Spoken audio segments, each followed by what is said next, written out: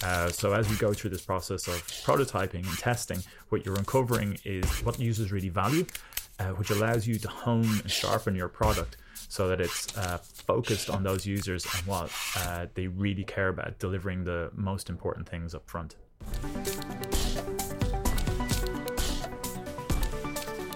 Hello and welcome to Conversations with Each Another, a podcast about designing for people and business.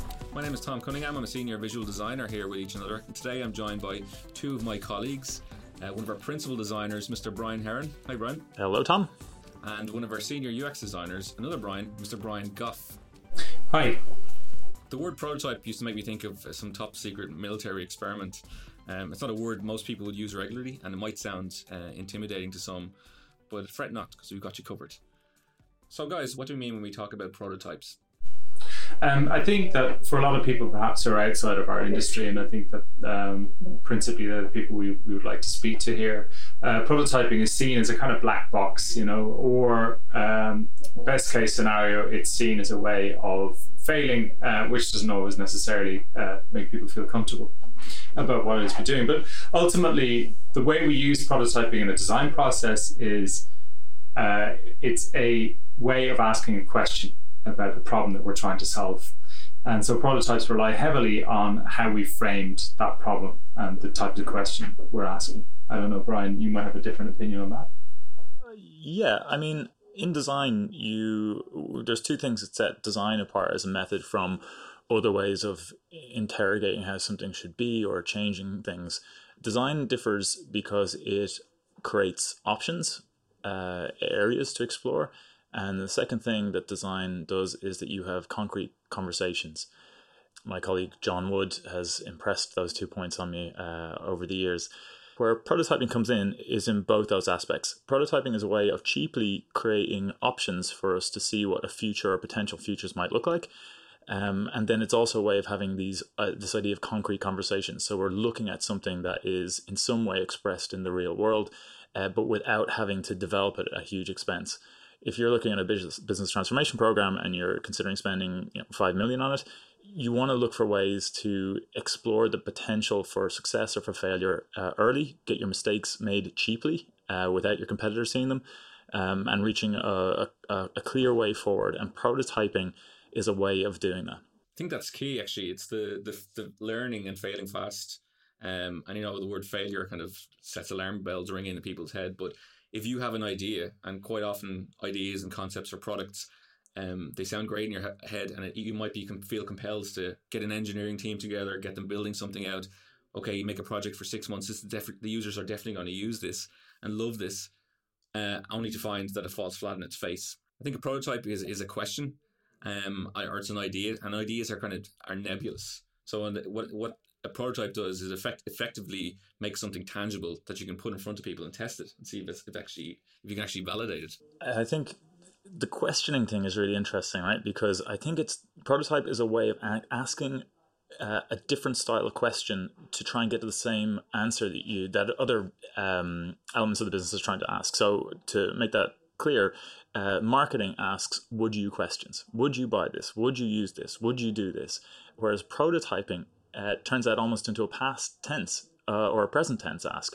Do they do this? You can actually see what a user is going to do, how they're interacting with the product, and it takes it, as you said, into a tangible space in a far faster way. So you're getting concrete answers. You're not in some focus group, trying to come back with something about what the mythical demographic is going to respond to. Instead, you're actually working with your active users, testing against the prototype and seeing what works.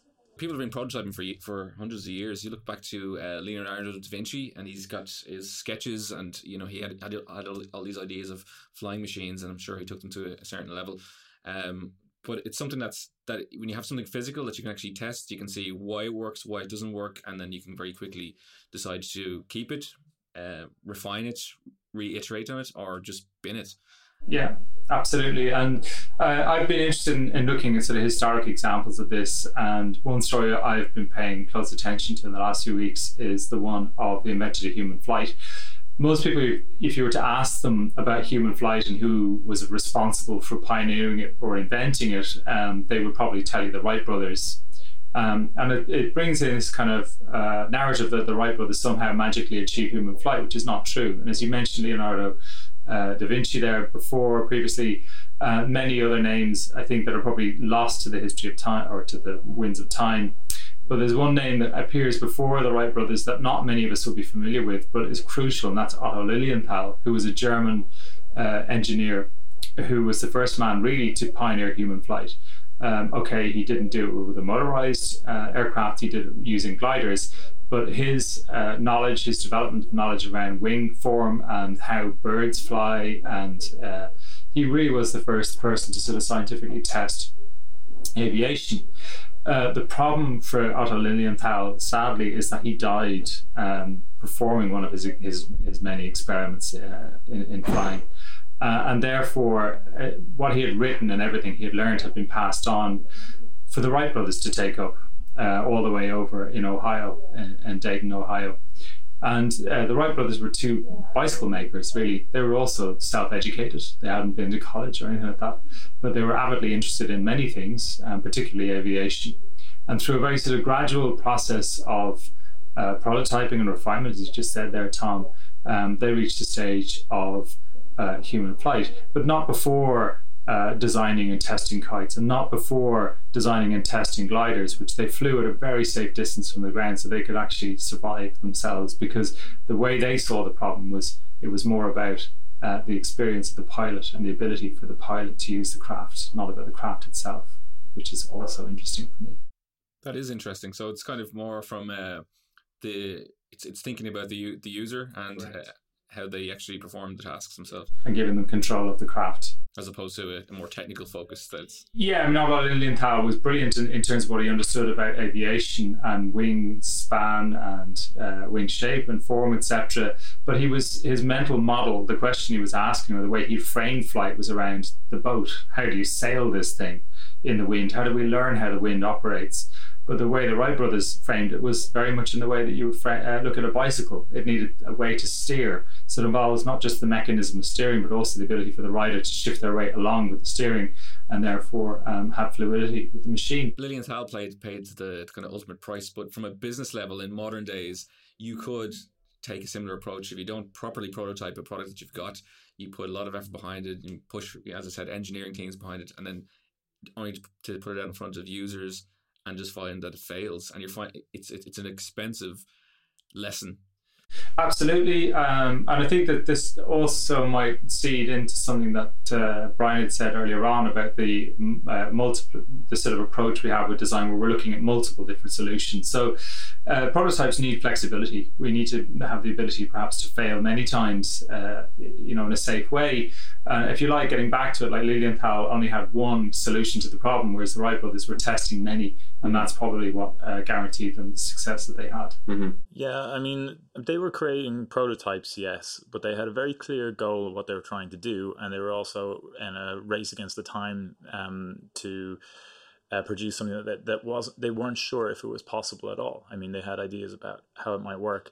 A lot of the times in business, you are working towards solutions that are possible, that you are aware of, that either work in the industries or are replacing business functions that already exist in some capacity that are offline, and you're trying to bring them online and self-serve, for instance.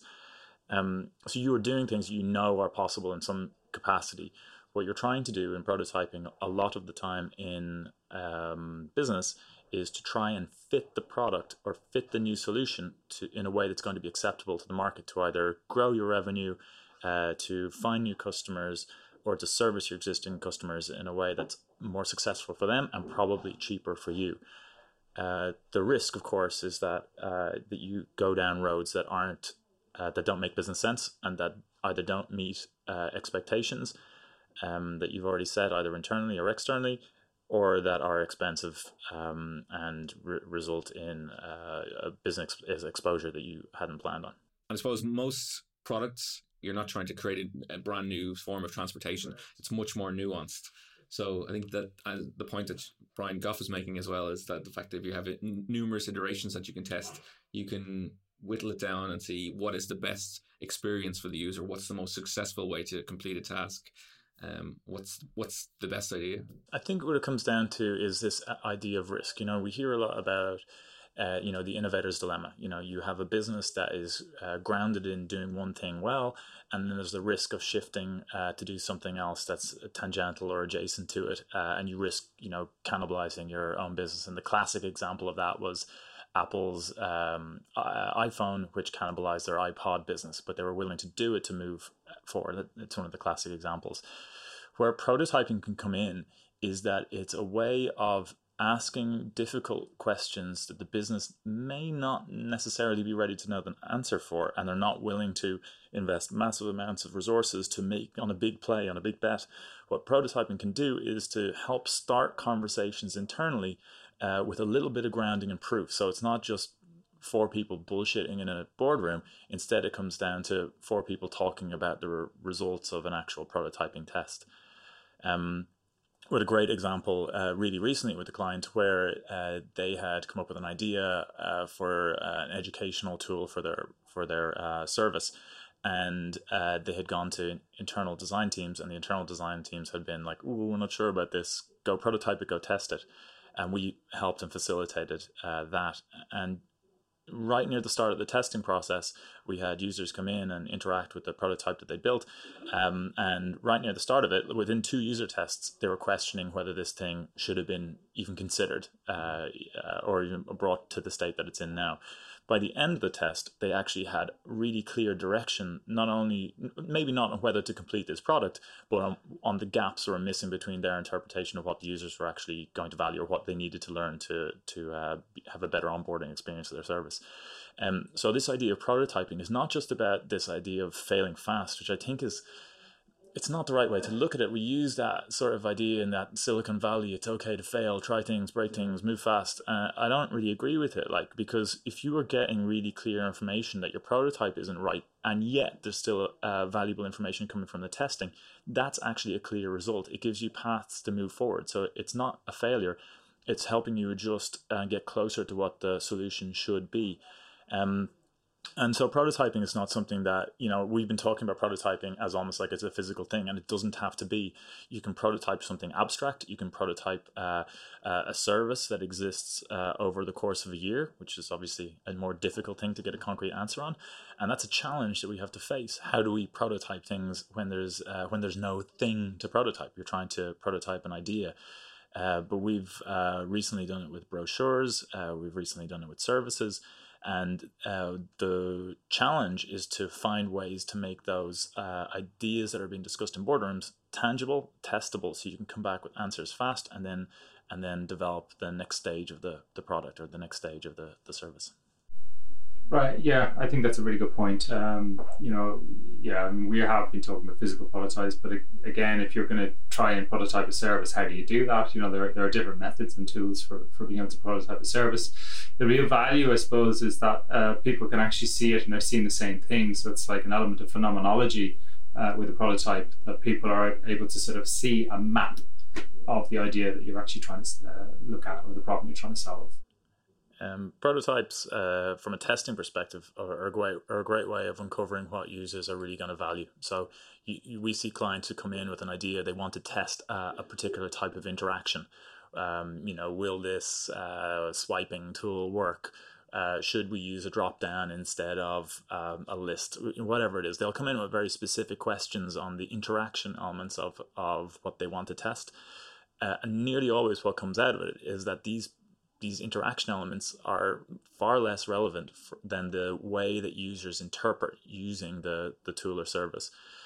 So as we go through this process of prototyping and testing, what you're uncovering is what users really value, which allows you to hone and sharpen your product so that it's focused on those users and what they really care about, delivering the most important things up front. The thing is, regardless of whether you want to invest in prototyping before launch or after launch, you're going to end up prototyping the idea anyway. The point of prototyping is being able to front load a lot of things very quickly and very cheaply.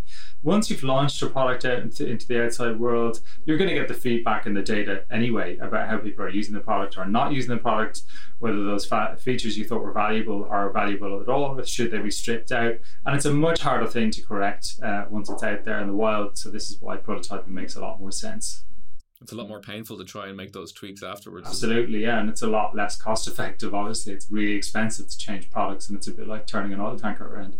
Yeah, I mean, it is a lot more painful once it's launched, but people want to put off that pain as long as possible, and I can understand that. It can be a really, as we've all experienced user testing here, where we've had humbling experiences where something that was core to what we were trying out has fallen flat on its face, and a really difficult thing to accept sometimes. And the only way that makes you accept it is that you've had 6 people in a row all telling you that your design or navigation just isn't the right approach. We are used to that, right? We're used to creating options, throwing stuff against the wall, seeing what works. But internally in organizations, in corporate organizations particularly, they're not used to doing that. They're not used to showing uncertainty.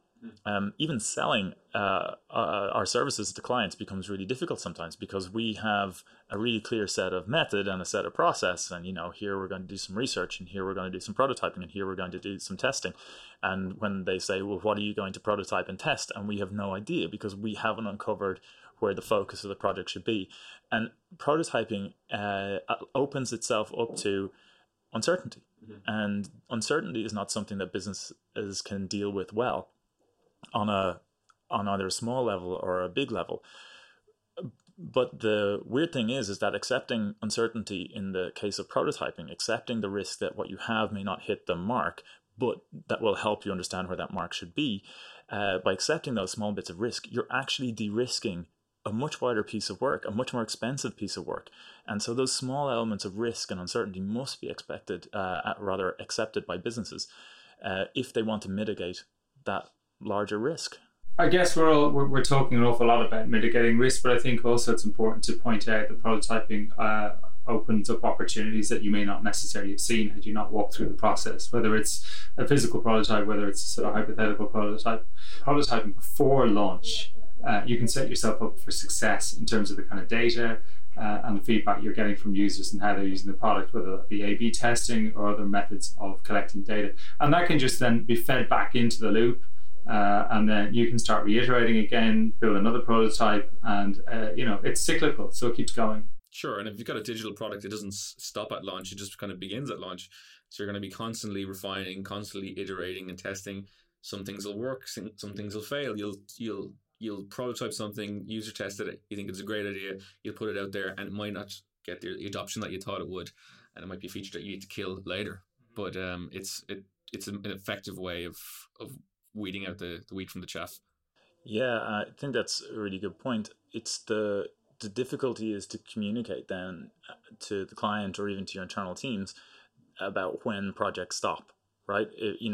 What our clients always want is, or many of our clients expect, is a single end piece, and then you're done, and it'll launch to great success, and everyone's metrics go up, and it's huge fanfares. The problem is people often put it into the we'll fix it in post category, like movies. It's like, okay, it's not quite perfect, but we'll fix it again later. So you go into it knowing that compromises have been made already, and then it doesn't have the results that you expect, but there's no actual budget, time, or even potentially long-term intent to fix the problems with the design. So you can have, and I think that's absolutely right, to view digital design as always on a trajectory of change. But unless that change is planned for near the beginning, unless it's viewed that release is just another stage on a longer roadmap for improvement, then you can run into real difficulty, and it can create a sense of underachievement in the organization too. Viewing first release as prototype, I think, is a smart way to go about it. Having said that, first release must also succeed, because if it doesn't succeed, the will to continue will die. I think a really good case study for that exact point is if you look to the gaming industry. Before, you'd buy a game and you'd pick up, it'd be finished, it'd be in the package, you take it out, and nothing would ever change. You'd put it in your console, you'd play it. That's the game. It's finished. It's done. Whereas now, games are often launched before they're kind of ready, or they with known bugs, and the refinements come after. I think in one particular case with Ubisoft, I think it was one of their Assassin's Creed games, which are very popular. It launched and it was really broken, and there was loads of issues, and the backlash was just awful. It was serious brand damage there because they launched something that wasn't ready to go, but they committed to the date and weren't flexible enough. For us, prototyping is critical. We think it has a place in the development cycle of any service, of any product, but it's also on a sliding scale. So you can start small, testing small or big ideas to become more certain, and prototyping can become more elaborate as you go through the process. It's great to be able to identify what users are really going to care about, what your most important customers are going to care about, and towards the end, it's really great to see how they're going to interact with the product and get it closer to something that's going to be really valuable used out in the wild. Yeah, I mean, I think that again, prototyping takes many forms. For me, a prototype would be the first moment that you can actually tangibly convey either to a team or to a user what the idea is and how that might actually take form. But ultimately, what you want to get to is a prototype that people can experience firsthand. That's where the real value of prototype takes place. It's not what people have to say about your product, it's how people use it and how you can observe them using it. It's always about behavior. And you don't have to have a team of developers building out a prototype for you. It can be ideas on paper that you can see, no, this actually won't work. You can sit down and user test a couple of pages with different states of a screen or whatever, and find out whether an idea is good or not. And then from there on, we always have medium fidelity prototypes where we design stuff up, finished visual designs in Sketch, and we might use a tool like InVision, which basically strings together a sequence of screens with hotspots that when you click on them takes you to the next page, so you get a kind of realistic view of how a piece of software might work, or an app, or a website. An example of a high fidelity prototype can be seen on our Future of Banking showcase piece, where we did something up in a relatively small amount of time with a tool called Principle, and it can show kind of complex animations and interactions. And when you actually use that prototype, it feels like a finished product. And so when we were testing with people, it felt real, and you can get some really good feedback from a really highly polished prototype. I think that's, I know we're sort of talking about tools and the outputs of these things, but I think that's really interesting. And knowing where you should invest your time at the different stages is key. Knowing what questions you should be asking from each prototype stage. Like sometimes we get asked to either prototype something very elaborate ourselves for a client, or we're testing someone else's elaborate prototypes. And that there are fundamental underlying issues with the approach they've taken, or the tasks that they're asking the user to perform, but yet they've invested a huge amount of time into an interactive element, for instance, like an animation or a way to interact from a UI perspective. And I think knowing the type of prototype you're creating, or rather, starting first with the question that you're trying to uncover, and then creating the type of prototype that's needed to get that idea across. And Brian, you mentioned behavior earlier on. I think that's the key thing.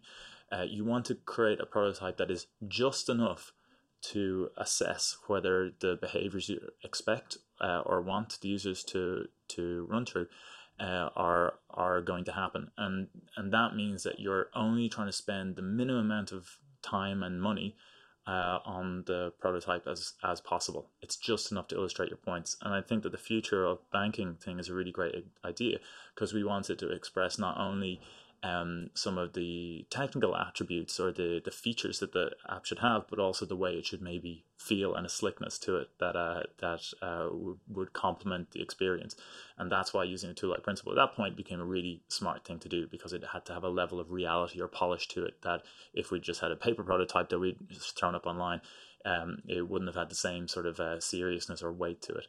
So I think understanding the questions that you're trying to ask, or the impact you're trying to have for your client, that will inform the type of prototype choices that you're going to make. As one final thing I wanted to say is that all good products carry their own rhetoric.